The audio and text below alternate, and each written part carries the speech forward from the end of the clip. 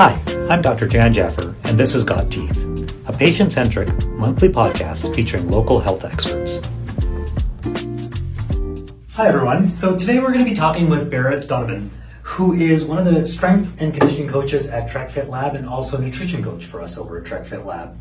And we wanted to, start the new year out and talk about the things that people always do in January. Classic January. Changing habits, losing some weight, starting to get healthy. And so, I'm in the same boat. COVID hasn't been great. Haven't made it to the gym nearly as often as I should. And people have. Eating habits haven't been great. So, I'm up 10, 15 pounds from where I would normally be. And so wanting to figure out how can I sustainably get healthier? And how can I actually make changes to my life? And so really, when we're starting with this, how important is eating in overall well-being? A lot of it depends on energy balance, like your calories in and calories out. Current body fat composition is also another factor. Genetics is also always one. But eating healthy for the average individual is probably should be kind of the benchmark they strive to achieve. And by eating healthy, I mean understanding what foods are more nutrient dense versus calorie dense, just speaking strictly in that sense kind of thing. Okay. Well, we're going to get into that a little bit, so We'd love to hear what you would think about that. So is there a way for me easily to know, how many calories should I be taking in a day? A simple way is take your body weight that you currently are and times by 10.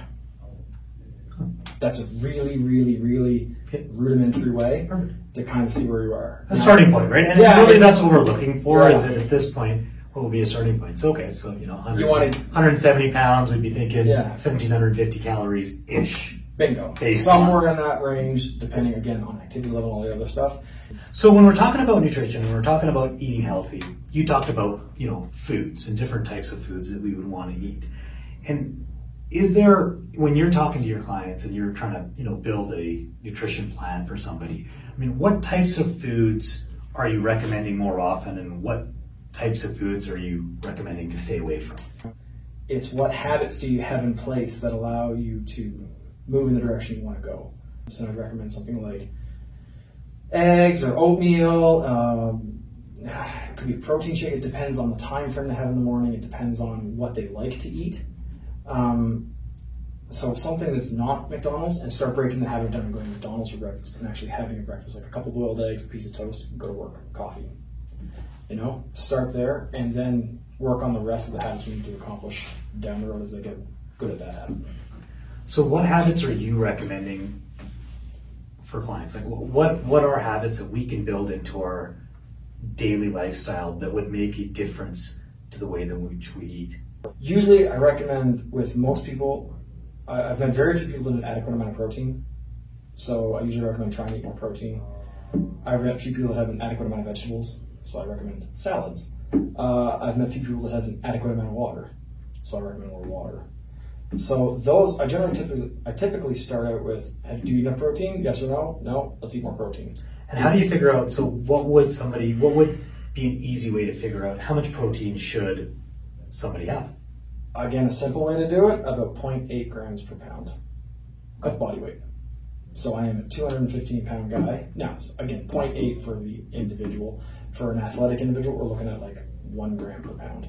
So I have about 1 gram of protein per pound of body weight a day. At 215 pounds, I eat 250 grams of protein. And then getting into the habit of tracking your calories. Okay. Understanding where your caloric intake is super, super important. I've heard that, and I know that sometimes just tracking changes people's habits, literally just writing things down. So do you know, are there any apps that you recommend or ways that we can track what we're eating? Because I know that people just don't realize sometimes how many calories they're taking in, and that's a big part of it. I recommend to pretty much all of my clientele, unless they already have an app, MyFitnessPal.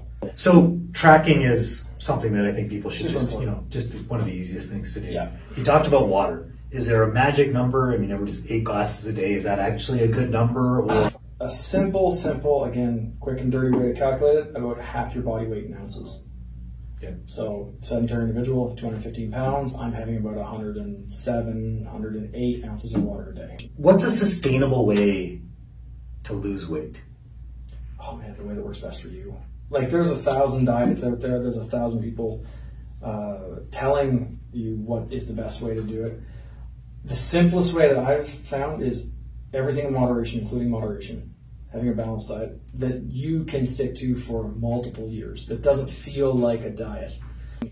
So, for example, if you want to lose weight, then you have to increase your activity level that puts you in a calorie deficit. Okay, so use more calories than you're taking in. Bingo.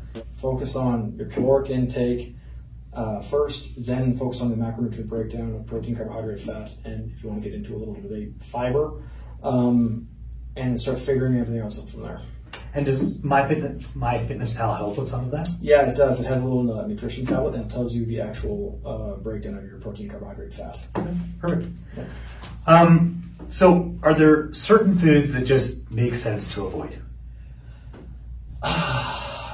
Honestly, for me, it's the ones I really, really like. Generally how that works. Yeah, unfortunately, like you can't really sustain a super healthy diet living off of chicken wings and cinnamon buns. So, I mean, finding foods that you really enjoy eating that move the needle on the nutrition side versus the calorie side, if that makes sense. Mm-hmm. Yeah. So, but what would you avoid? So what are we trying to cut out of our diet that will make the biggest difference? I mean, I would go with the sweets, the heavy fatty foods, heavy saturated fatty foods like the fried foods, alcohol, pop, and just remove those alone. You'll probably make a big move in the health world on that. And if you could recommend 3, 4, 5 supplements that you would be taking, again, average individual doesn't take any supplements right now and thinking, hey, you know, what can I do? What's something healthy that I should be taking on a daily basis? Any recommendations? I like multi. I like omega-3. So those two for sure. Vitamin D, zinc, magnesium. Good. Maybe vitamin C now, depending on how much you like oranges and stuff. But those would probably be like a lot of the big movers right now for me. Perfect. Yeah. Awesome. Well, thanks for your time. Some great information, stuff that hopefully people can use in getting themselves healthy to start the year off. Cool. I hope it helps. Let me know if you need anything else. Great. Thanks. That was fun.